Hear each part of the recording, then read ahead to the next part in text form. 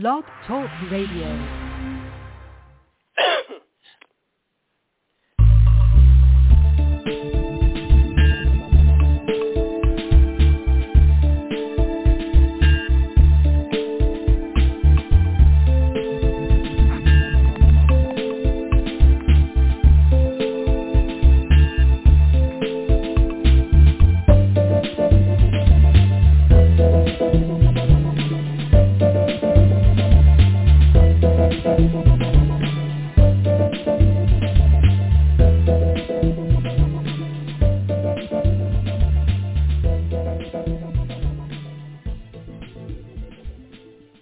Anyone charged with a criminal matter has the right to have their case heard before a judge or judicial officer of the court, is entitled to a fair and public hearing by a competent, independent and impartial court, have strict court rules enforced such as the right of reply, rules of evidence, and be found innocent or guilty, beyond reasonable doubt.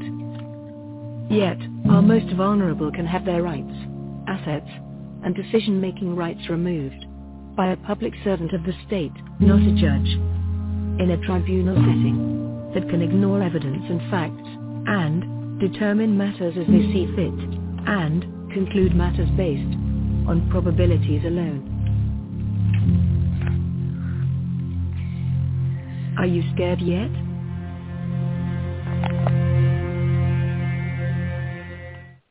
If you aren't, you should be. Good evening, everyone. This is Marty Oakley of the PPJ Gazette Online. This is the TS Radio Network, and I'm proud to say we are being carried on so many streaming platforms now that we're just getting bombed. I'm telling you, it's unbelievable. So we're getting a lot more exposure for the shows, and hopefully the more we expose and the more attention we get, we can bring some pressure on this system to get it to stop or change considerably. I don't think we'll ever get it stopped. There's too much money in it. But what's happening to people across this country, the elderly? If you remember during Iraq and Afghanistan wars, they had the government was doing what it called extraordinary rendition. And what that turned out to be was they would kidnap people off the street, and you would never see or hear from them again, and nobody ever knew where they were or what happened. This is exactly what's happening in guardianship, which will be shown in tonight's story. People are kidnapped, and it's put into these facilities, and they're isolated. Nobody can many times even know where they are. And this is a form of rendition. We have taken something out of the military and applied it to the domestic public venue. And as near as I can tell, and I've done some research on this, but I'm not enough that where I can speak extensively on it. But this whole system that we have going. Whoa, who's doing what there? Stop it. That we have going is modeled on the extraordinary rendition practiced during those wars. That our senators, our representatives, our governors, our Department of Justice, the judiciary itself has not only sat quietly but has helped to facilitate this is absolutely terrifying. Apparently, these people don't think they're ever going to become elderly, and they might have a point. But this is what's happened to us, and I keep hearing all this talk about Christianity, and we're Christians, and we're this and that, and I'm going to tell you, in all honesty, the most vicious, judgmental, hateful people I have ever met have been waving the Christian banner. Where are you when we need you? Where is all that brotherly love and that quest for humanity? Where's it at? I want to know. I have been contacted by several people's families who have been caught up in these guardianships, who have belonged to churches for decades in many cases. And I've gone to those churches and said, these people have been snatched. They need your support. They need you to step up and support them. Oh, we can't do that. That's political, and we'll lose our tax-exempt status. That is not political. That's humanitarian. And when did your tax-exempt status become more important than your member of your congregation? What I'm seeing all around me is the things and people and organizations that should step up and be fighting to protect these people are reticent. They're not there. And they all got these excuses of why they're not. It could happen to you. When I was first in this 14 years ago, repeatedly I heard, well, they must have done something wrong or they wouldn't have done that to them. And I heard this over and over again, well, you must have done something wrong. Those same people came back 4, 5, 6 years later. They took my mom. They took my dad. Well, you must have done something wrong. No, we didn't do anything. Sure, you must have. And this is just, I don't know how much of this we're going to put up with or why we should put up with it. I don't understand why we are putting up with these politicians who do nothing, who not only refuse to intervene and stop this, but will vote to help fund it through backdoor grants and all sorts of stuff. Why are you doing that? I don't know. We're in a mess here, and this is only going to get worse. As time moves on and they get away with more, it's going to get worse, so grab your butts. Anyway, co-hosting with me tonight is Elaine Mickman, and many of you know her, and Kaz has had to take the night off. She had other obligations there. She's going to be trying to listening in. We have with us Reverend Ralph. Say hello, Reverend. Good evening, listeners. Yes, and Elaine? Hi, everybody. Glad to be here. Thanks for having me, Marty. You bet.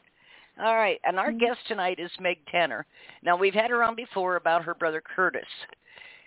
And this is, I think if nothing else, this case particularly points out how corrupt this system is. Here's this accomplished man who has done so many good things in his life, and somehow he's captured in this guardianship system, and nobody can know where he is, and nobody can see him, and nobody can, why? What's the point of this? We call it trauma-based bonding. Then I'm going to bring Meg Tanner on, and Meg, you have a recording you have of your brother. Why don't you go ahead and play that? Okay. Thank you, Marty. Mm-hmm. See, so I enjoy that, but I would love to go over to the office that we have here in Birmingham and just, see what's going on. Yeah. So I would love to be able to do something like that or volunteer, Yeah, that's what I would love to do. I may not be able to in terms of just my time, my ability, whatever, but I'm sure they would pay me a little something, but that's not the point. I would love to be over there clean the floor, but writing letters back to people, doing those kind of things. So, there's a lot, put it this way, there's a lot out there, almost like a super highway in my mind that's going by me, life. And I'm standing on the side with my thumb out, and nobody will pick me up. And that's how I see it in my mind. That's amazing. Oh, wow. Marty, could you hear that okay? Yes, just fine. That is really a profound statement, and this does not at all sound to me like a man who is not coherent or is rambling and not in his right mind, or this. Can I tell you? Yeah, Jiminy Christmas. I say that a lot. And Jiminy Cricket and Jiminy Christmas. Yes. Thanks for having me again. It's good to be back. Yes. And that was very profound and emotional for me to actually be able to play that, because my brother has essentially been silenced, and the circumstances around that briefly were, it was in 2018, it was Thanksgiving, and it was after a 6-month period where we had been kept from seeing him. And a nurse, and that was after the divorce filing. And I know we probably need to go back and recap, but the point is we were snuck in by a nurse after we had been banned from seeing him for 6 months because we had assisted him in attempting to file for divorce from his guardian, who was also his wife. And a nurse told us to come anyway. And I remember feeling like it was Christmas. I was literally jumping up and down to see him because it had been so long, And we sat down in the front room with him, and I caught that on video. And that was him sharing with myself and my sister. All the while, people are being told, friends, family, court systems are being told that my brother's no longer here. They've lost a husband because he's not even here. So that just goes to show, yes, he has some dementia, but he is clearly sitting there expressing what he wants. Yes. Well, and excuse me, even if someone has dementia, why would this make it okay for you to isolate them? And, the one thing it seems to me you'd want to do if you were really concerned about them is encourage visitation and encourage, contact with the family and friends, but they don't. So what is the isolation really about? And it is the trauma-based bonding. It terrifies them. You get an elderly person, one of the most damaging things psychologically to them is to be isolated. They need that stimulation. They need that contact, that conversation. They need the touch and feel of another human being and someone who is close to them, a friend, a family member, whatever. They need that. They need it. And yet it is the very first things they deprive them of. Now, why would you do that if your intentions were anything less than dishonorable? And I don't get it. I can't imagine him. If you could, Meg, kind of summarize for us the first show. And by the way, you can go back and get that show. I couldn't get it into the promo because I was limited on space, but it was October 7th. You can go back, and it's Curtis. It is the name in the title, so you'll be able to find it. But where Meg talks extensively about what happened to her brother. But if you would, go ahead, Meg. Sure. Thank you so much. So last time we basically started with how he was placed into a guardianship. We discussed he was in a rafting accident sponsored by his church, and it was a bonding trip with fathers and sons, and that affected him because he had been near drowning. So he did have problems, some neurological and physical problems as a result of that, but continued to work. My brother helped to found one of the largest campus ministries in the world called Campus Outreach. And so he continued to, work there in a lesser capacity because he was struggling, especially physically. So that was how things started. And then he really suspected that things might not go so well if he continued to be under the care of his wife at the time. So friends and family rallied around him and supported him, and basically decided that he wanted a POA. So he had a friend that was appointed as power of attorney because he did have, he's having some struggles, and his wife protested that and became a temporary guardian. And my brother got an attorney to revoke that, and then was pressured into removing that revocation. Wow. And so that's how he eventually came under around 14, 15 under her guardianship as well as conservatorship eventually. And he was also declared incompetent, and that came after she attempted to have him involuntarily committed, and the judge at the time refused to do that. But then shortly after that, he was declared incompetent in a courtroom where I understand he wasn't there because it was expressed by her that he was a flight risk. So I don't think that judge even got to see him. I've heard that's not that unusual, but my brother could have easily, been there had he had the opportunity. And so from there, he, has been under that guardianship. And then I think where I can come to the end and then kind of go back, a lot has happened during that time. And we've been through divorce court, probate court, and I can loop back to that. But where we are currently is that in 2021, June of 2021, we were cut off from him. And when I say we, I'm referring to I'm Curtis's youngest sister. I have other siblings and a dad, a 97-year-old dad, who have not been allowed to know where he is or how he is, other than the fact that we're told he's unstable and doesn't need to be around people or have any visitors. and we're not allowed to speak to him or see him.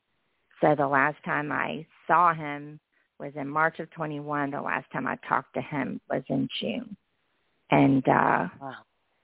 I mean, my dad has asked as recently as, the past few months, he's left messages for the guardian, or at least one I know of, asking, can I please talk to my son? Oh, I have another sibling that unfortunately is what I call on the other side, and I referred to him last podcast as OB rather than using his name. Unfortunately, he asked him as well, because I think he is supportive of the guardian and also estranged from Curtis, and doesn't have any desire that I've ever heard of or seen to even see my brother. Wow. I managed, even in the midst of being banned and restricted multiple times, to see my brother about 40 times between 16 and 21. And that brother that I'm referring to, I think has seen him once. And so my dad recently asked him, could I please, because he cares for my dad. He's his caretaker, and asked him if he could talk to my brother. And he was told no, that there was no reason, no need for him to talk to his son.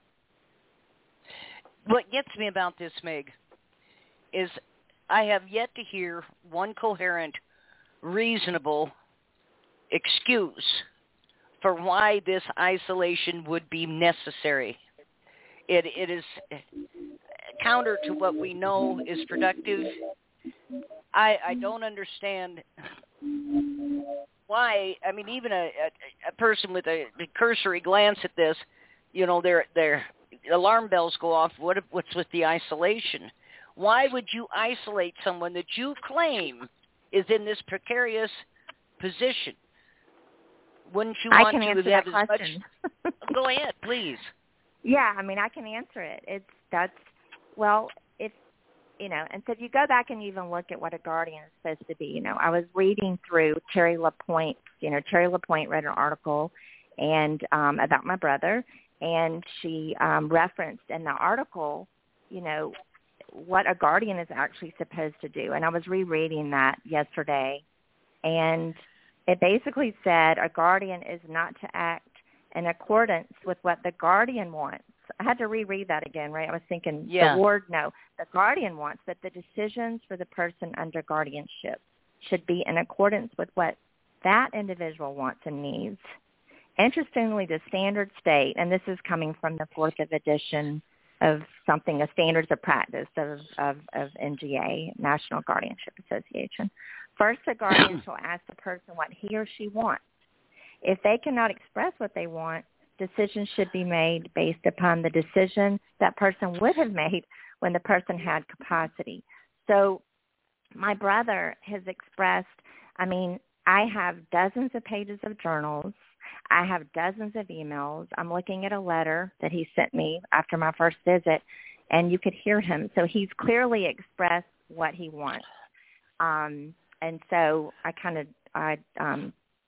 sorry, I went off the track a little bit. But what I'm establishing is that as a guardian, I think before I got involved with this, when you think of guardian, I always thought of, I got these warm, fuzzy feelings, right? You think of a guardian as someone who's supposed to protect someone and do what's in their best interest. But when that doesn't happen, and when someone decides, hey, I'm going to put this person in a lockdown facility with people that are, for the most part, 20 years older than him, and I'm going to place him there because I'm saying there's no other place for him to be, then I think what happens is that when people start visiting, because people were allowed to go, and they would start taking issue. Staff was taking issue. Nurses were taking issue. Why is this man here? This doesn't make sense. He has mild dementia, but he's in a lockdown facility with people that have, much more severe issues than he does. Why should he even be here? And so what I think happens is at that point, when people started pushing back, then those people were either discredited, made to be crazy, or they were taken off the visitation list. So you have to isolate that person because you have created a partly false narrative in order to put that person away because you no longer want to care for them. I mean, that was essentially what was expressed to my brother.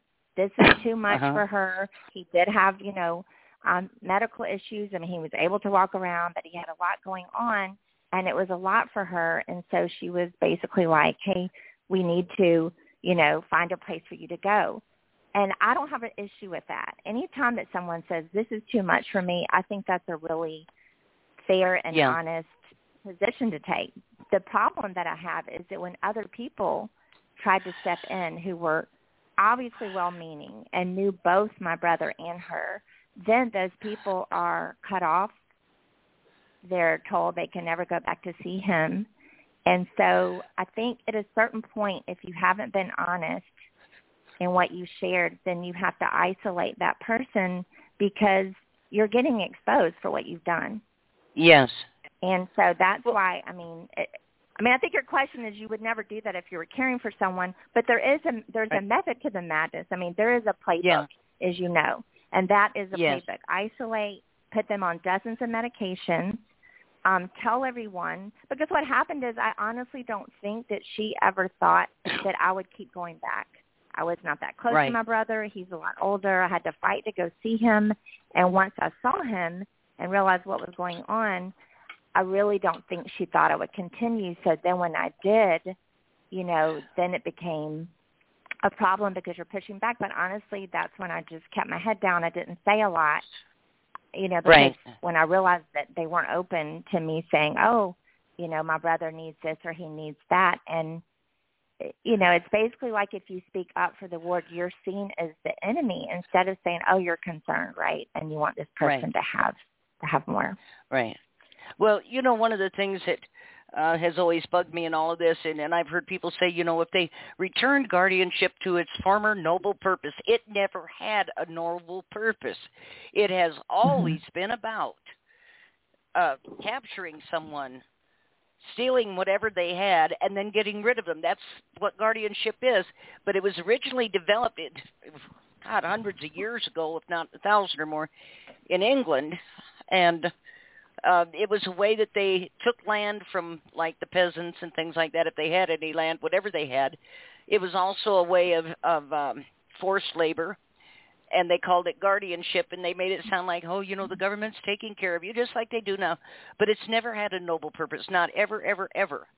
It has always been a system of predation for one reason or another. And, so I think it ought to be done away with totally because it is – the baggage it's carrying is too much to overcome. And then what we have seen happened, recently in the last 50 years or so with it, it obviously is a detrimental system, and it does no one any good except the guardian who gets immensely richer. And I'm tired of whitewashing this and trying to make it sound like, well, if we did this and we did that, why, it'd be a good system if they, no, it's never a good system. This is a system of taking ownership of another human being. It is a form of slavery. You own that individual, and you call the shots on whether they live, breathe, or die. You're calling the shots. That's slavery. And I think I had a very naive, perspective on guardianship. And I just, like I said last podcast, I just never imagined that it couldn't be overturned. Like I never imagined when I saw what was happening because I had been lied to. I thought my brother was, out of his mind because the image that was given by the guardian and OB was that he was almost like an invalid. And that he was out of his mind. He was no longer here. He couldn't make decisions. And then I went and saw him, and it was not that at all. And so I think, and he pretty much has lost all of his rights. And I just thought once I saw that, there would be somebody that would be able to help. And that's one of the things I'm hoping we could talk about tonight is just the systems and the people that are supposedly in place to protect and help wards that are not doing that, either don't have the power or not willing to do that. Well, there's the a long whole list system, of those. yeah. The nursing homes, the assisted living facilities, this whole thing, guardianship, conservatorship, and yet the rules and regulations are substandard. Enforcement is non-existent. These people get away with mistreating the elderly in god-awful ways, and nothing's done about it. Well, you have to respect. And somebody asked me where APS, Adult Protective Services, came from. They're like CPS, which was created in 1984. Bob Dole brought it, and it was to protect children, yada, yada, yada. Well, it very quickly was exposed to be so profitable, the buying and selling of these children, that APS was developed. And Adult Protective Services is modeled on CPS. And it also is a very lucrative business. It is human trafficking. No matter how you slice and dice it, it is human trafficking. I don't care how many pretty phrases you attach to it or how flowery the language. It is human trafficking. If you seriously wanted to help someone, why can't you leave them in their home with family and friends? Why can't you do that? What is the object of capturing them? And in Curtis's case, obviously a man who does not belong in this facility. Why would you put him in such a place? And nobody says anything. Marty, can I speak to the APS issue? Okay. Yes. So there was probate court, and then I mentioned in last podcast that the attorneys that helped us, from my perspective, failed us so badly that I had legal friends who suggested, you sure they weren't working for the other side? It's like if they just didn't use any of the documentation we gave them, maybe they knew we were going to lose and it was rigged from the beginning. I don't know. I'm not an attorney.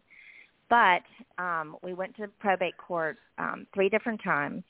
And before our last hearing, we were meeting with these attorneys who had promised to, or had said they would, get my brother's medical records, because I had sat with a nurse the night before the second hearing, because I was at my brother's facility visiting him the night before, and she begged me to ask my attorneys to get the medical records because she said there were things in there that were concerning and alarming and that they needed to be exposed.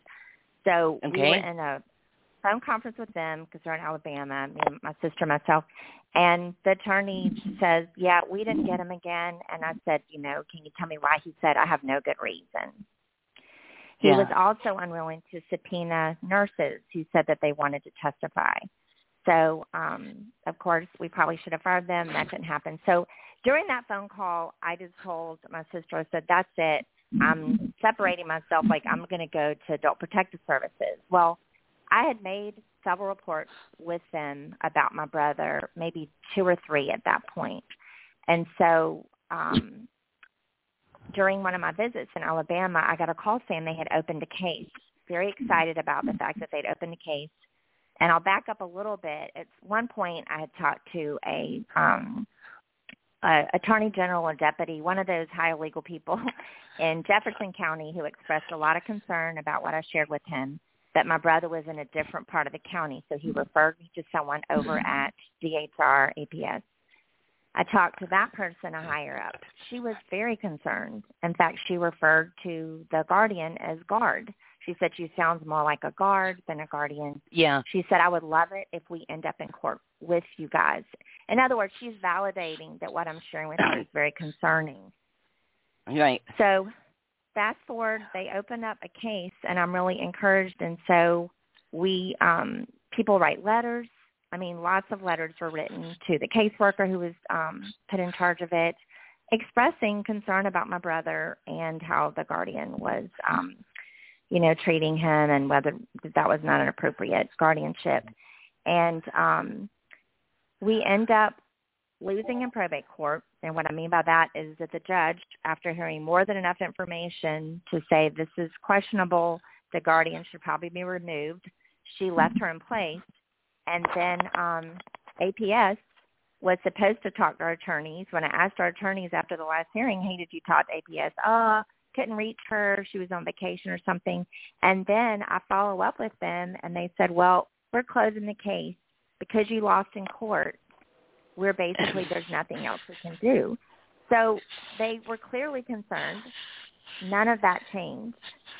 But now because we lost in court, they, closed the case, and then I filed another report maybe 6 months ago, a year ago, and we didn't know where my brother had been placed. They expressed compassion. There's nothing we can do. And then 3 months ago, I got a call. It's hard for us to follow up because we don't know where he is. Do you think the guardian would let your family know if he was deceased? And I said, I really don't know, if she would or not. We don't know where he is.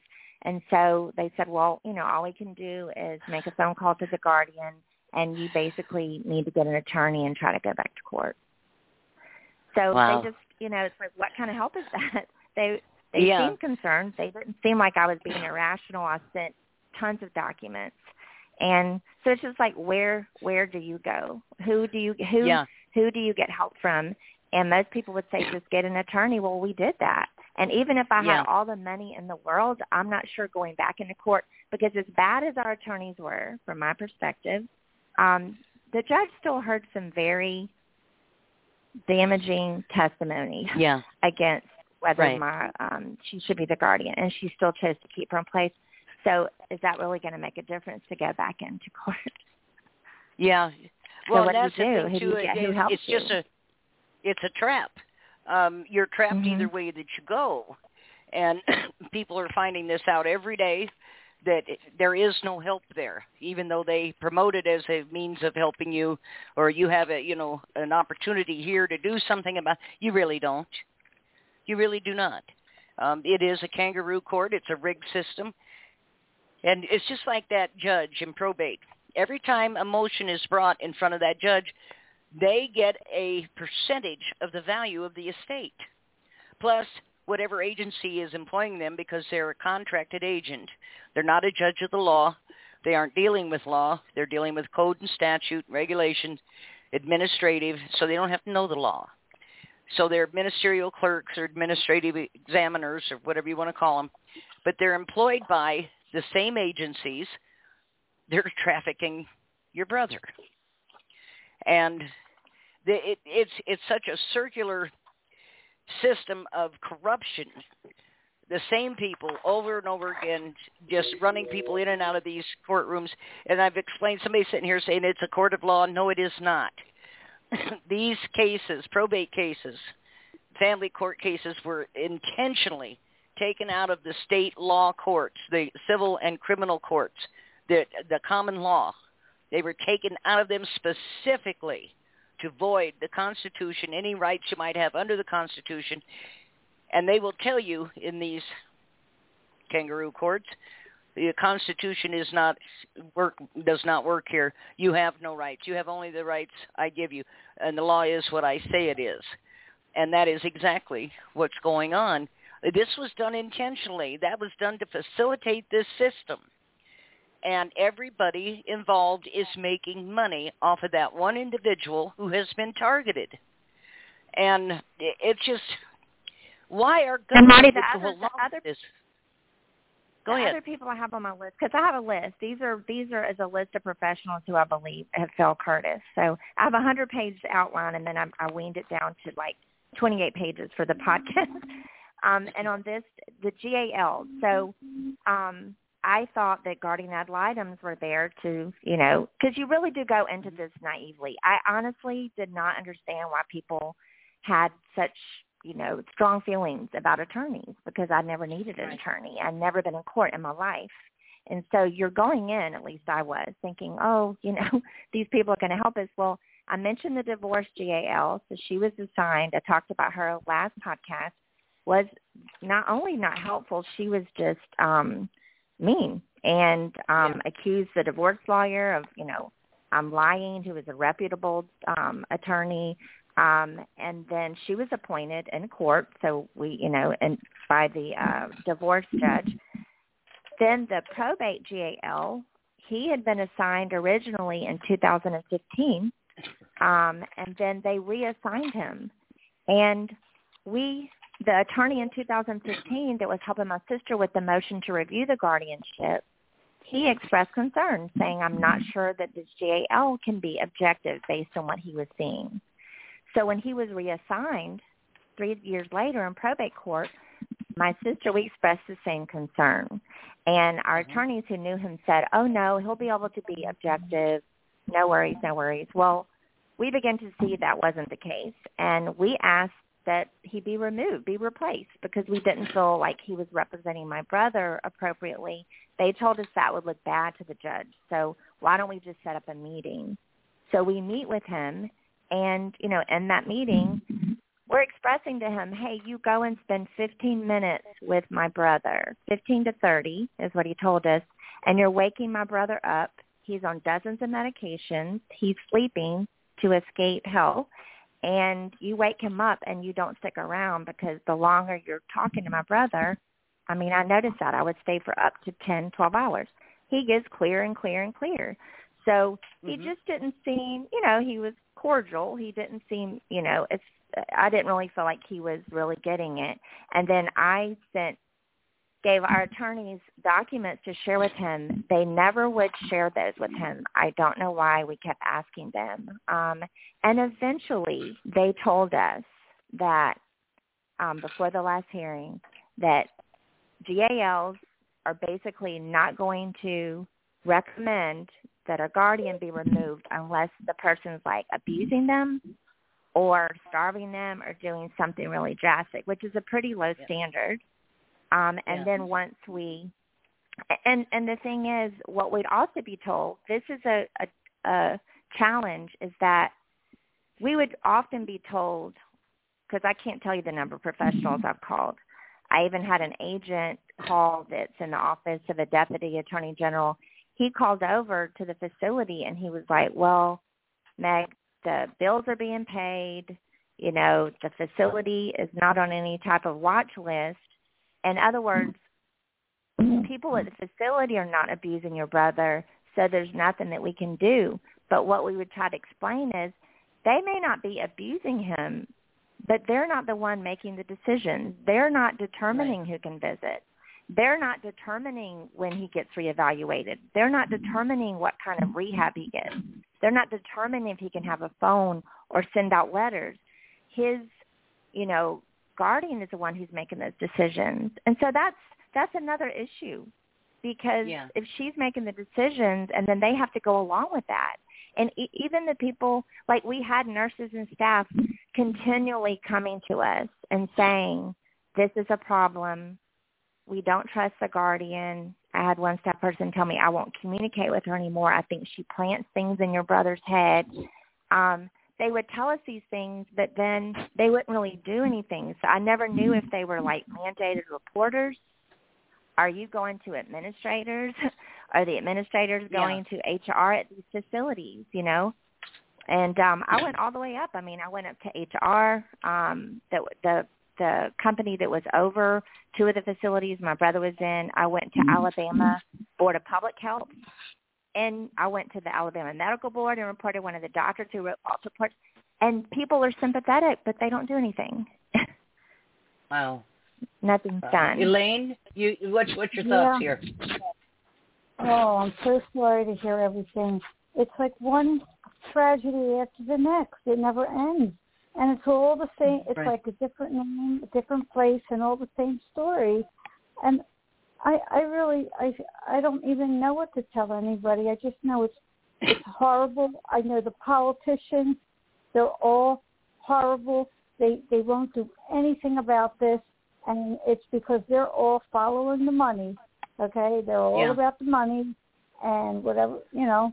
And you know, I don't know what to tell anybody. And you know what? At some point, all of us are getting older. You know. So if they don't grab somebody at a younger age for some other nonsense, you know, it's like, when's your number? You know, when is your number up? You know, and that's just it.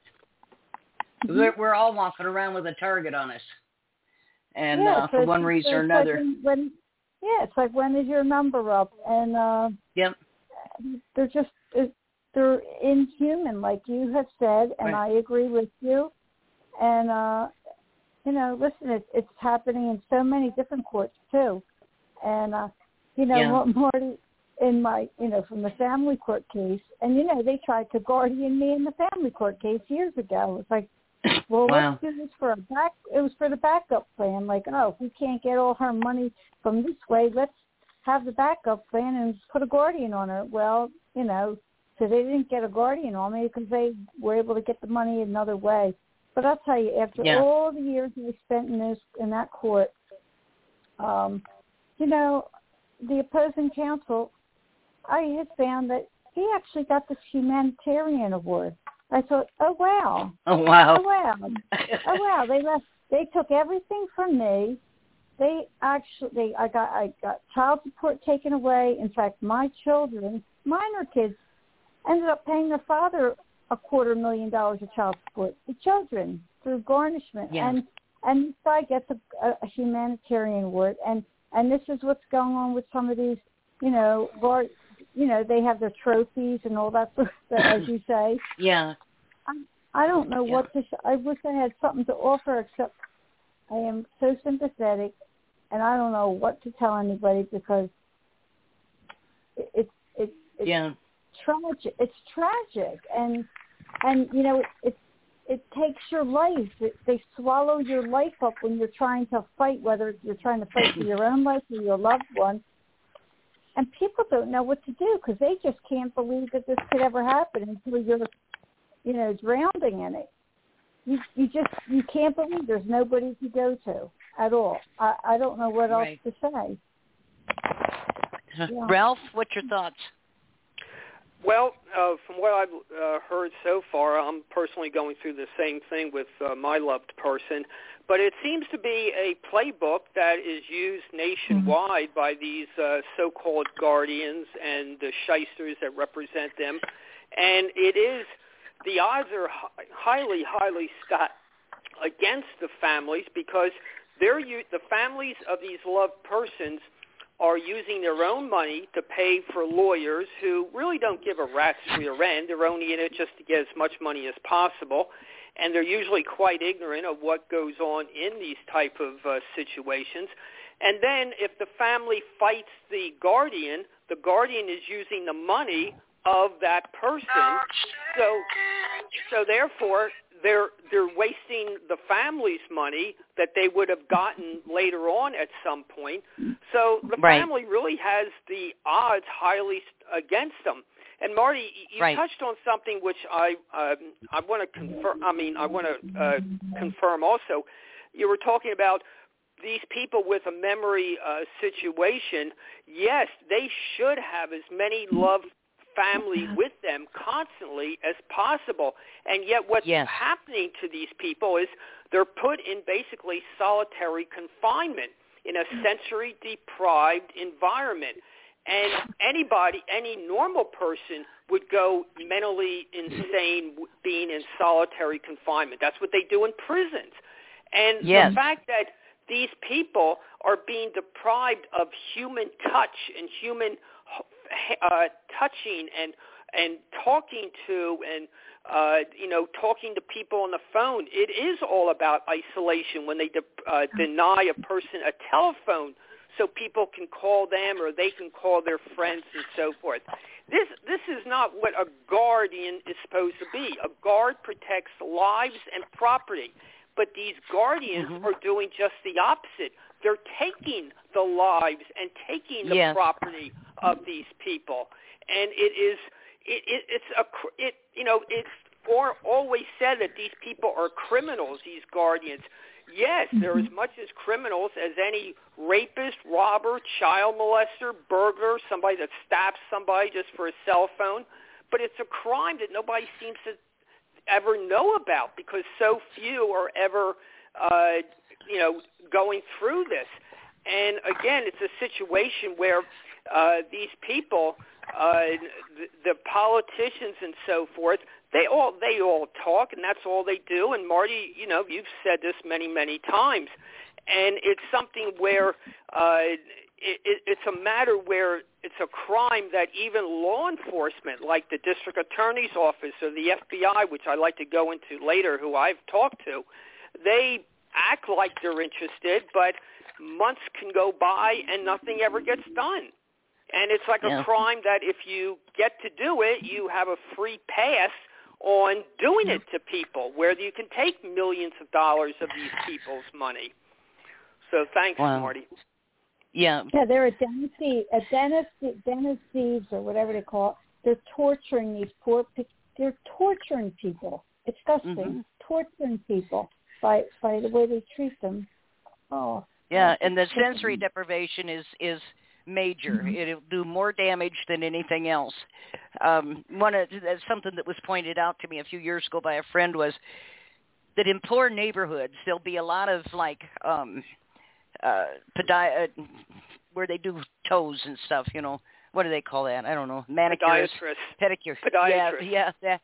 Well, and that there'll be a great number of these compared to the population, and the reason is the elderly people in the area, that touch is so important, particularly to the hands, the feet, the calves of the legs, and the lower arm.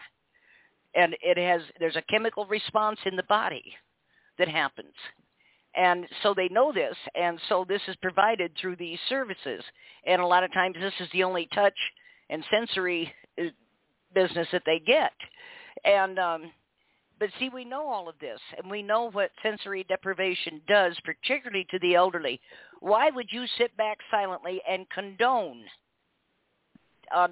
many cases the deprivation of these people? I want to know. What is your excuse? What could you possibly say? Yeah, go ahead. I was going to say, I'm so glad that y'all touched on that, because that was one of the things that we talked about a lot, was the sensory deprivation. And just like the Reverend said, you could be the healthiest person mentally, physically. You could be young.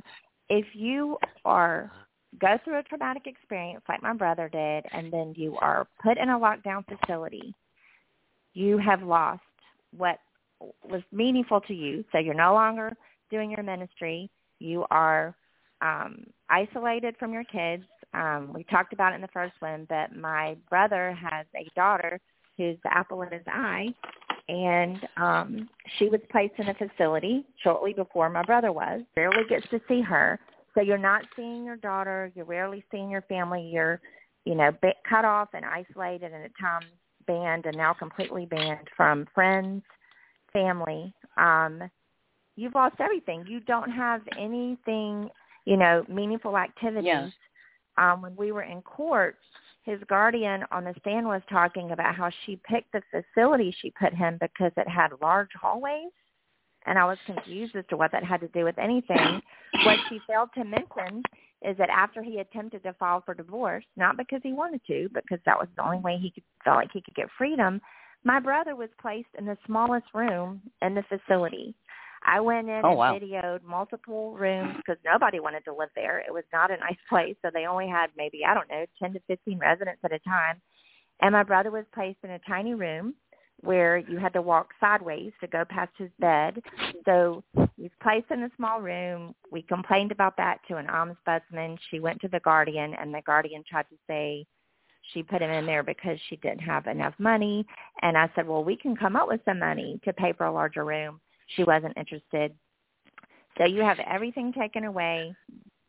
It's recommended by 2 different doctors that you get counseling to deal with the trauma. You're told, and it was said in court, that the guardian didn't think that was necessary because people with dementia wouldn't have anything to talk about in therapy. So you don't get that. You don't get the recommendations that physicians are making for pain management. You're not getting any rehab. And you were isolated. I mean, when a typical time when I would show up at my brother's facility, he would be in his room by himself. There was no one there for him to really interact with. The staff routinely told me that my brother was like a volunteer because his capacity was, so much greater than the other people there. So it was obviously not a good placement. And he has nothing to do. So he was either sitting there listening to worship music on a CD player that his guardian got upset that I had bought that for him because she said he didn't know how to work it. But he'd be listening to music or he would be sleeping. I would get him up, and at first he would be confused because he hadn't had any, he did talk to the staff a lot. They loved him, and they said how, they would talk to him all the time. And then we would go out and spend the day together, and then he would go back. That was all he had to look forward to. There were no activities there. They would play bingo occasionally and television, and he wasn't, the healthiest person, like I said before, if you put them in that situation, they would lose it. And then when you throw in all of the medications, but then you are talking about the person being not doing well, and you're celebrating their gaffes if they mess up or they say something confusing. And so it makes no sense. And it's not, what is best for that person. And ultimately, my brother started having to be hospitalized, and that's what happened when he went to the last facility. And, they were saying that he was going there because he was getting more and more confused, but it's like, of course he would be. And then to say that he doesn't need to see anyone, just like the Reverend was saying, that's when you need people around you the most. Anybody with half a heart and half a brain knows that. And yet this is happening to him and so many other people. Well, it is, too. And that's my friend here just texted me and said that they were talking about these manicurists and pedicurist shops and everything. Said that people will overpay for the touch, to be touched. It is so necessary for us to have that contact. And it's a chemical response that happens in the skin. And your body responds to it. But it said it's the reason the churches encourage hugging for the same reason. People need to be touched. You cannot be separated like that. You cannot be left without meaningful touch and, sensory deprivation. And they know that this is extremely damaging, particularly to the elderly, and that they do it. One of the things I dug around and found here a few years ago was that 60% of all the major law firms in the country make their bread and butter money off of guardianship, conservatorship cases. It's what keeps them going. And it's just a predatory system. And, of course, I think if you look at the legal system as it stands today, it basically is a collection of predators on one level or another. We have a justice system that's non-functional, isn't serving its purpose, isn't doing anything. And there again, how can you go in front of what's supposed to be, and they keep calling him a judge, and I call him out on that. You're not a judge. You're a hearing examiner. You're a ministerial clerk. You are not a judge. The judge implies you know the law, you're speaking the law, and you're operating from the aspect of the law. No, you're not. So don't call yourself a judge. You talked about going to the FBI. We had a man here some years ago in Nevada who went to the FBI office to report on, it turned out to be April Parks, and was trying to report on what this woman was doing and how she was a predator and she was having people killed, and they chased him out of the building, literally chased him out, screaming at him to never come back in there with that crap again. The FBI, of course, has outlived its purpose. I think most people have concluded that. They don't call it the Federal Bureau of Intimidation for nothing. And where it used to be the primo, law enforcement, it isn't anymore. It isn't. So we have nowhere to go. We have attorneys that don't give a damn about us and are only looking at how much money am I going to make.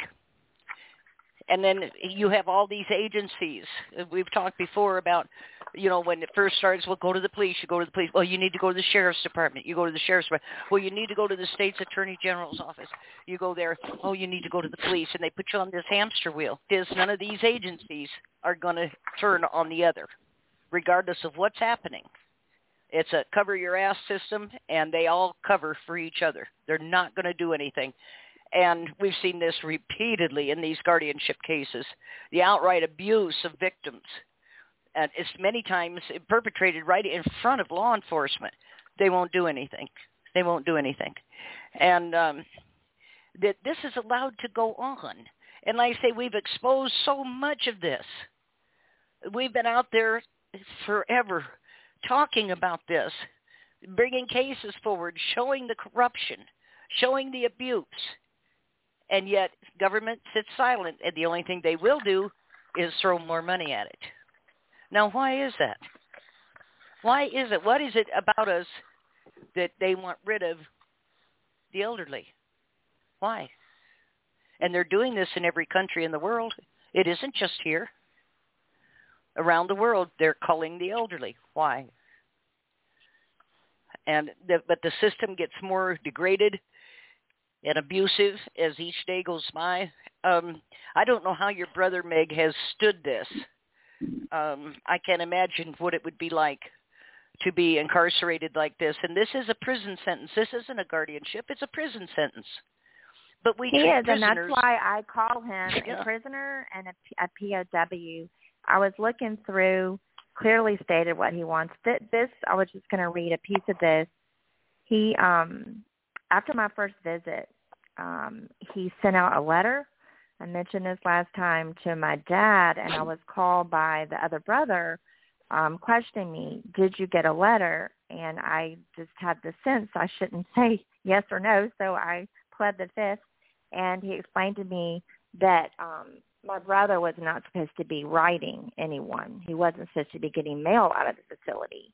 And I was like, wow, I know people in prison who, you know, that's a federal offense, right? They can write letters. Yeah. I can write to them because I've had friends there. And so that was an alarm. But then he sent me this letter. He said, I pray you're doing well. I want to be clear about apologizing for not being responsive as you have for me, or something like that. My brother's handwriting is horrible. It truly has been a great encouragement for all that you have done and said to me. Whether it is right or wrong, I deeply feel alone because I have been through my ordeal alone. I do not know how to react to this, but it seems to make me even more alone. This, meaning my visit, this is where I usually throw this letter away because it makes no sense to me when I read it back. When I read back over it, it seems so weird and different that someone would drive over to Birmingham to see me, take the day to talk about things that I rarely talk to others about or discuss. Maybe I'm lonely or I've just turned into myself during the last several years. I am not clear about this. I have also struggled with finally finding out that as long as I live, I will have to live in a facility like the one I am in. In the back of my heart, I knew it, but it hit me hard to hear it from the doctor's lips. Hope, dash.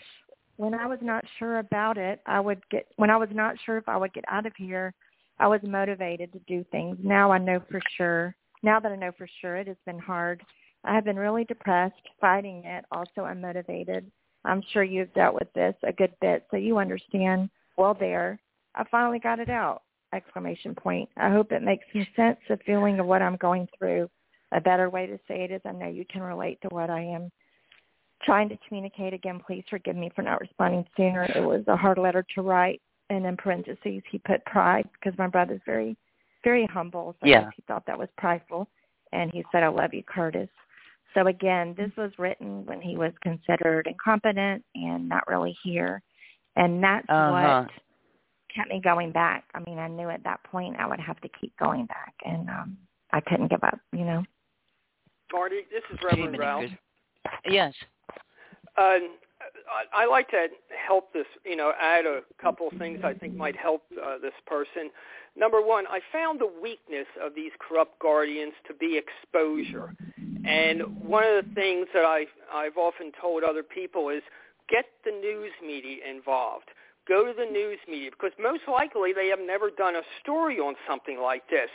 And something that I have invented myself was to get the daily newspaper and have the person hold the newspaper, which will prove the date of when the videotape was made, and use your cell phone to videotape this person. And if your brother would simply reread his letter, the news media would eat that up because it shows him talking and saying from the heart what he feels and what he thinks. And like they say, a picture is worth 1,000 words. To do something like that, and I've done that myself with my loved person, to prove that my loved person is not the mentally unbalanced person that the guardian and the court had tried to make this person out to be. So this is something, again, videotape, it's evidence. It's proof of what this person and how this person thinks. So please go to your newspaper, go to your news media, either newspaper or TV. Every TV station usually has one of these investigative reporters. But if you can get a videotape of your brother just repeating what he said in that letter, reading that letter, that would be of such tremendous emotional impact. It might just get politicians to get on board to correct some of these laws. Well, let me say this. It's great advice, and I have done that. I have contacted I don't know how many news reporters in Atlanta and Alabama. I have, if you include emails, documents, pictures, videos, audios, I have close to 2,000. I have dozens of videos. So when I discovered what had happened to my brother in March of 2016, and I realized when I started asking questions and I was getting shut down by the guardian and those who were responsible for this, I was told by friends and legal counsel, just document everything, and that's what I did. That's honestly how I've kept my sanity. I love to write. That's my therapy, and so I have notes on everything. I have three 3-inch binders that are packed full, and I have those videos that you're talking about. I have my brother expressing himself on audios and videos. Good. And I have shared those. I have a USB that has 468 documents on it, and I've sent it along with the book to politicians, to news reporters, to Tyler Perry, to filmmakers, to documentarians. I mean, this has kind of been a part-time job for me, and unfortunately, I have gotten very little interest in helping him. And the problem now, Reverend, is that he's literally hidden from us. I haven't been able to speak to or see my brother. I don't even know where he is. I mean, he's more than likely still in Alabama, but we have been completely cut off from him at this point. And naturally, I don't know, I think he has deteriorated. The videos and all the things, the last ones that I have would have been from 2021. So it's been over a year. But great advice, but I've done that, and unfortunately, maybe I just, you keep knocking on doors until one opens, and that's part of why I'm so grateful to Marty. And we had also Terry LaPointe wrote an article about my brother last year, because that's all I'm left with at this point. It's the last thing I wanted to do as far as exposure. I've gone to the people involved. I've sent letters. I've gone to their front door. I've offered to pay for a mediator. And I've been completely shut down. And so that's really all you're left with is exposing it. So I'm still working on that, but it's a little harder now just because we don't know where Do you have a website? Do you have a website with that information? Yeah, great idea. We started, one of my family members started a Facebook page that wasn't just about my brother, but it was for all victims of this. And it was kind of a general website, and one of his caregivers, one of the nurses who testified in court, she went on and commented, family members went on, and then that person just wasn't able to continue doing that. And so that's something that I've just recently been talking to someone about, creating another Facebook page just for him to put up some of these documents. Hey, Meg, how about one of those little, I don't know, I'm not technical, how about one of those like little TikToks, and you take short little bleeps from with the stuff with your brother, and you do it like every day, like, so there's short things, and some of them grow popular, because this is crazy what's going on. He's being held captive, and it's really heartbreaking, the letter you read. Maybe thank you. Sometimes Today I think the whole world's going crazy. Everybody's ADD. Nobody has any time for anything. Sometimes maybe a real short little bleep, doing something every single day, as opposed to a long article or a long movie or a long story. Maybe a real. You're exactly right. Our attention span. Right? I do have my personal Instagram turned into an Instagram dedicated to him. So I do have that, and I have connected with some amazing people via that platform, people that are connected to Nichelle Nichols, the beautiful Star Trek actress that recently passed away in an abusive guardianship under her one of her family members. I'm in touch on Instagram with her goddaughter who fought very hard for her. So I have that, but I agree. I mean, just that's a really a good idea. I'm kind of old, but my students can help me with TikTok. Yeah. I do have a TikTok account, but I just don't post anything. But all those things really weigh heavily on me, right? Because you're just always trying to figure out what is the right angle and what is the right thing to do. And it's hard to know, but those are good suggestions.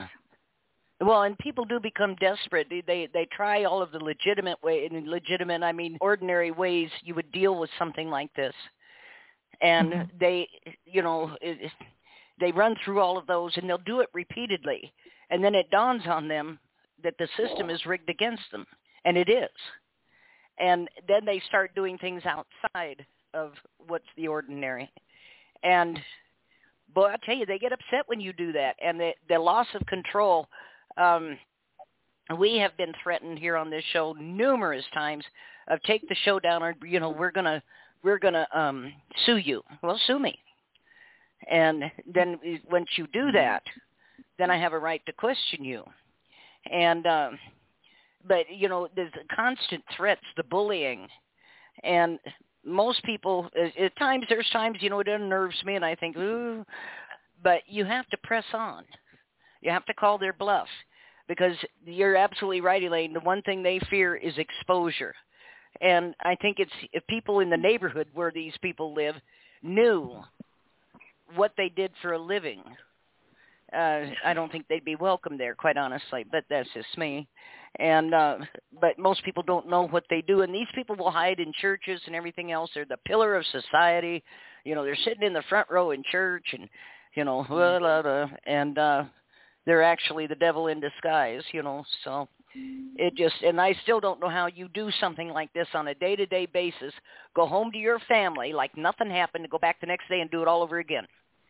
What are you that you could do that? I remember, Marty, I said something to you about, being like concerned about publicly shaming people, and you said something, because, it's not what I want to do. I mean, my spiritual beliefs are that you should go to that person first and try to work that out. Well, I did all that.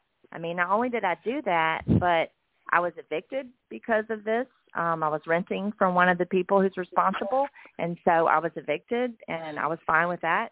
And then my own father, had to email me a couple years ago and say, I have been told that you can no longer come in my apartment. I can no longer call you from my house phone or my cell phone. And that was because of me exposing, or actually at that point I hadn't exposed. It was more just pushing back. And my dad is on my side. And so I remember you saying that, Meg, I said, I'm concerned about, resorting to public shame. And you said that you can't shame these people because if they had any shame, they wouldn't do this. And I think that's so true. I just don't. Because it's so unnecessary. That's the whole thing. Like, we would gladly take care of my brother, and it was said in court that we never offered. So I officially offered. We really do want to care for him. We don't want any money. It was said that we were doing this because we wanted money. We said we would sign something. We just want to take care of him, and you can go live your life, and I want you to have a happy life, but not at the expense of my brother. And they're not willing to do that. And so it's just unnecessary when there are people. It'd be one thing if there was nobody that wanted to care for my brother. There are lots of people that want to care for my brother. So I like that. So are they doing this for free? Is that what they're saying? That your loved one has all their money, and the system, whoever these guardians are, and they're all doing it for free, but they're still worried that their own family is going to get any money out of this. I mean, that's your family. Guardianship is it's supposed to be next of kin, whoever's close to you, and they're jumping in. And, you know, I know in Pennsylvania there was something that just happened where now they're going to be bringing in third parties even with the child custody stuff. This is people just, they're making this human trafficking normal and legal. It's horrible. Yes. I don't know at what point people are going to be rioting in the streets. I don't know how many people it has to happen to, but this is just awful. Have you noticed that with the rise in the reporting on the abuses of CPS, that the cases of child abuse in the public, they're fallen by the wayside? You don't hear much about it anymore. And that it's because they're trying to normalize it. And if they do it, it's normal if they do it. They did what they had to do. And no, they didn't. And that it just, I don't know. I know we need to figure out next steps and what we're going to be doing, how we're going to be approaching this, and it's going to take some work.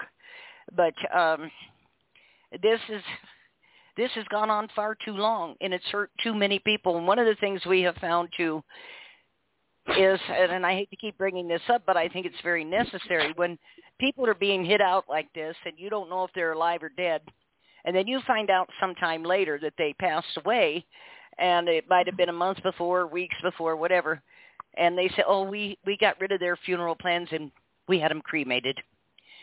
And the research Marcia Southwick and I have done on this, they're parting out the bodies. They're selling the organs, they're selling the body parts and sections and everything else, and there's no regulation on this. None, zippo, nada, no regulation. And you can do this all day long, and I don't care. And you can ship it. Anybody can buy body parts. There's no regulation.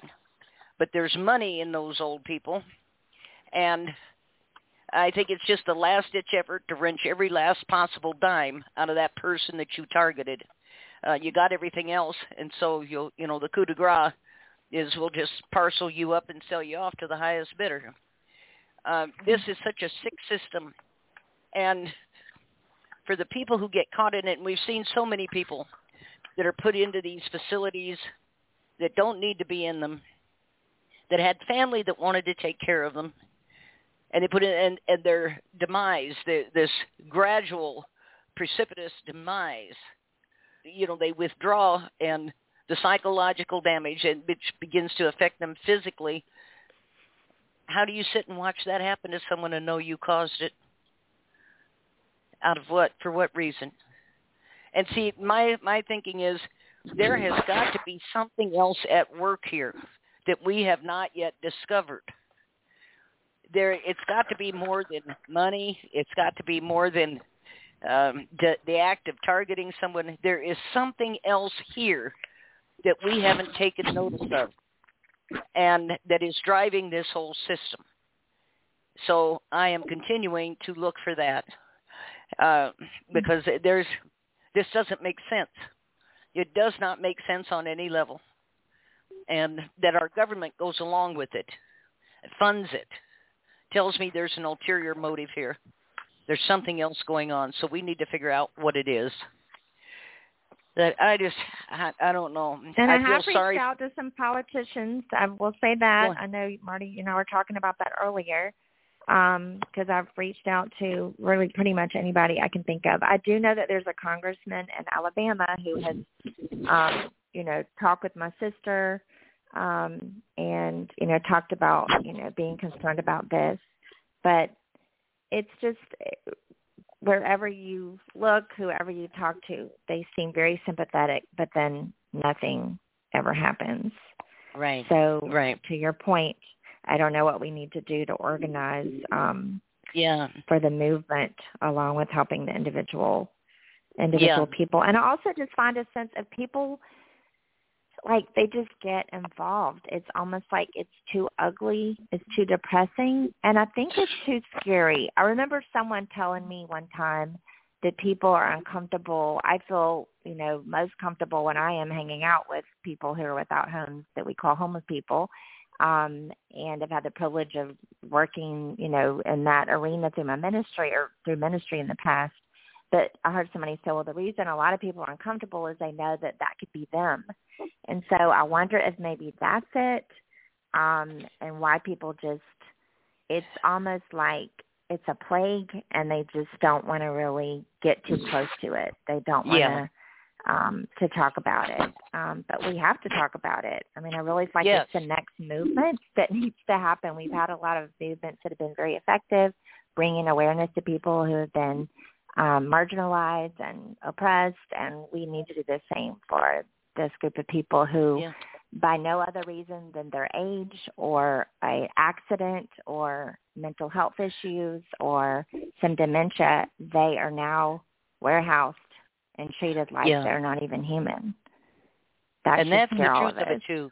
Yeah, not even as if they're human. I've seen animals in shelters treated better, and that you do this to people, just like the people who work in these facilities. And we've seen videos surface of, workers beating up residents, doing all kinds of terrible things to them. And why is that facility still open? I want to know. But it is. And but nothing really ever happens. I remember here some years ago, there was I think it was in West Virginia, a situation where several workers at one of these homes for Alzheimer's patients had stripped a couple guys down naked and made them fight each other. And they were all laughing and cheering. Well, anyway, they all were taken to court over this, and they all got off. The judge says, well, there was no harm intended. What are you saying? There was no harm intended. And they all walked away. But this happens all the time. There is no penalty for this mistreatment and abuse. There's no penalty. There is nothing anywhere that says you can't. And what few little things might appear in the law are not enforceable. So basically we have another system of, it's the old people. Who gives a damn? But we're all in line for this. Believe it or not, we're all in line. And I keep hearing more and more on the federal level about children should not be able to inherit from their parents because they didn't earn that. And that should, whatever's in the coffers, should go back to the state. Why is that? Well, because they don't earn it either. Well, the state didn't earn it either. The state did not earn it either. So what are they entitled to it for? Yeah. Oh, my But the gosh. idea that your family can't inherit, and I hear more talk about the imaginary boundaries between the states. If it wasn't for the imaginary boundaries, these aren't imaginary, they're very well defined. And they keep talking about uniform laws. That is a trap. I know some people think it's a good deal. It is not. It is a trap. And uniform laws simply mean if we all break the same law, there hasn't been any harm done. That's all it means. It just, afraid of what's happening, the undercurrent in all of this, I'm afraid where all of us are going to end up. And one of the other things I want to talk about is, and I want to hit on this again, if you go to the doctor and they hand you a questionnaire that says, have you felt depressed? How many times this week? 2, 3, 5, 10? Have you been suicidal? Have you, don't answer that. Hand the sheet back to them and say, I'm not here for this. The thing, draw a clock and make the hand say 10 after 11. No, I don't want to draw a clock. But these are all trap questions, and you actually cannot answer any of them with any accuracy, but all of them are used to determine your mental state. Really? There's all these questions. Don't answer those things. You're not there for that. If you're there for an earache, get treated for your earache. If you're depressed, then go to the doctor for that. When you sign into the hospital, don't sign that little blank electronic thing out there. You make them print you off a copy of that admission form. And it says in there now, many hospitals have it written in there that once you are admitted to the hospital, you forfeit all rights to make your own medical decisions. They'll now be made by the doctors and the hospital. I'm adamantly against vaccines. And mine, I always put a disclaimer on there that says no vaccines of any kind whatsoever for any reason. It says right in there, biologics, the word biologics. Watch that because that covers vaccines. And they have other terms in there, specialty terms where they can test, blood testing on you, all kinds of stuff. Don't sign that thing without being able to read it. They can print you off a copy, mark out what you don't agree with it, initial it, mark out the word signature under your name. Signature is a corporate contract agreement. You sign on the signature line. You have agreed to the contract that is laid out in that document. And you're agreeing to everything they say. You put an autograph line down, and you sign that. And that just means I've read this.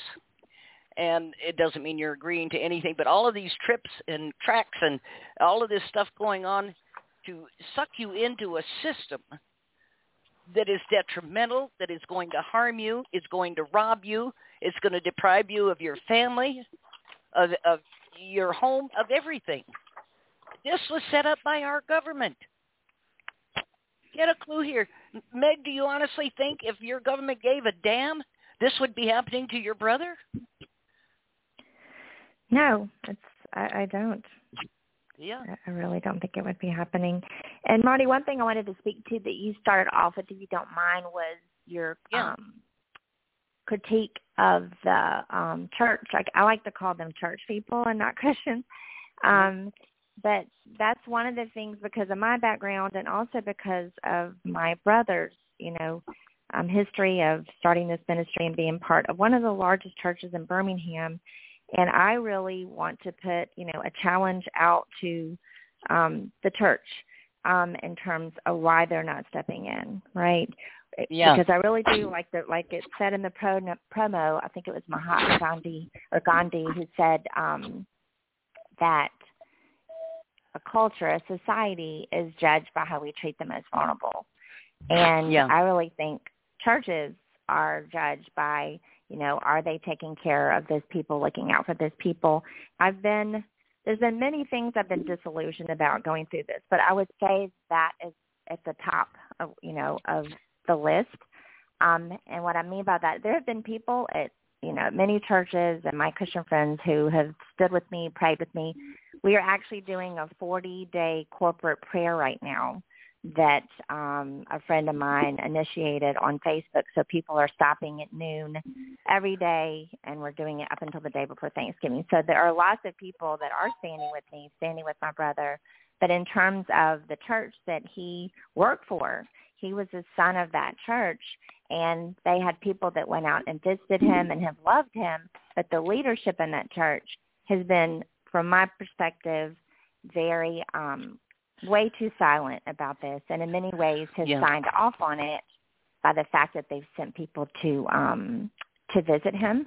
And when I went and tried to talk to the church leaders, you said something earlier that echoed this, as to, initially we can't meet with you because the head pastor at the church said, because I talked to the judge and I talked to a doctor and lawyers, and they advised that I not meet with you to talk about your brother. And that was something that Curtis asked me repeatedly. Can you please go talk to the leadership at the church where, I used to work? And I eventually talked to them. The head pastor bailed at the last minute, but he did send some people in, and they listened to me and essentially are basically like, we're not going to take a side. And so I really just think that we're obligated to do that. There's actually a Bible verse that says, speak up for those who cannot speak for themselves. And it says, ensure justice for those who are being crushed. Yes, speak for the poor and the helpless and see that they get justice. That is a Bible verse. So I really think I'm looking at a letter that Curtis actually wrote one of the pastors at his church back in 2017, and he had a help from a friend, because I know the friend, so of course he couldn't type it, but he clearly, humbly asked this man if he could help him. I would like to have more freedom than is currently afforded me I have requested of my guardian to be moved to a facility that allows more social interaction with similarly challenged occupants and the freedom to come and go and have visitors of my choosing. I've requested more time with my kids, to attend church, especially their church, to enjoy time away from the facility, a mobile phone, the ability to receive and send mail, a medical review of my condition. I do not believe these requests are unreasonable, but my current relationship with my guardian makes it difficult to be heard or understood. I feel we are at an impasse. I hope our friendship would allow you and I an opportunity to meet. He gives some suggestions for restaurants where he wants to meet. Right. And never, as far as I know, never heard back from this man. And this is the man who was in the meeting with me, who looked at me and said, I can tell you love your brother. That's obvious, because, I was sharing very openly for about an hour and a half. And but essentially, we can't get involved. There's two sides to every story. This is a church that he was involved with for decades. Hey, Meg, how old is your brother again? How old is he? How old? Yeah. He is, he's 56, 57, 66. Okay, let me think. I have 5 siblings, so I always forget how old he is. He's like 68. Okay. And how 68, long and he started getting placed in facilities in 2014, 13-14. Oh, wow. He's been in 5 facilities since then. Yeah, I've got just a few minutes left here. I was just sent a reminder that most hospitals, of course, they have attorneys and guardians on staff now. And the guardianship attorney is being introduced to patients as doctor, which is legal. They can be. But they don't tell them, you be sure and ask a doctor of what. And because they'll bring them in as if they're just another doctor tending to their case, and actually it's his guardianship attorney. So be sure if you get some new doctor signing in on your case, you find out a doctor of what. And if it's an attorney, shoot him out of the room. This is just, I feel like I've been doing this all these years, and we're no farther than when we first started, but we'll keep plugging away at it. Elaine, Reverend Ralph, I want to thank you for joining in tonight. Meg, thank you for updating on this story, and our thoughts are with Curtis, and hopefully we can help you affect some kind of a change there. We'll see what we can do. Thank you so much, Marty. I appreciate you. You bet. Everybody else, thank you for tuning in. We had a full house again tonight, and I appreciate that. And, I told you we're sponsored now by Shenanigans in Montgomery County, Pennsylvania Courthouse on Facebook. And we broadcast in coordination with Marcel Reed and the Whistleblower Life website. And we are now on so many streaming services that I couldn't even begin to list them all here. We got picked up, and I'll tell you, things are exploding. So hopefully this will help to expose this stuff, get it to a wider audience, and hopefully we can get something moving here. Either that or they'll come out here and kill me in my sleep, and that'll be the end of it. But anyway, we hope not. Everybody, thank you. Say what? Well, I said we certainly hope not, Marty. Yeah, but everybody, thank you for tuning in, and we will be back next Friday. Thanks, everyone, and good night. Good night. Good night. Mm-hmm.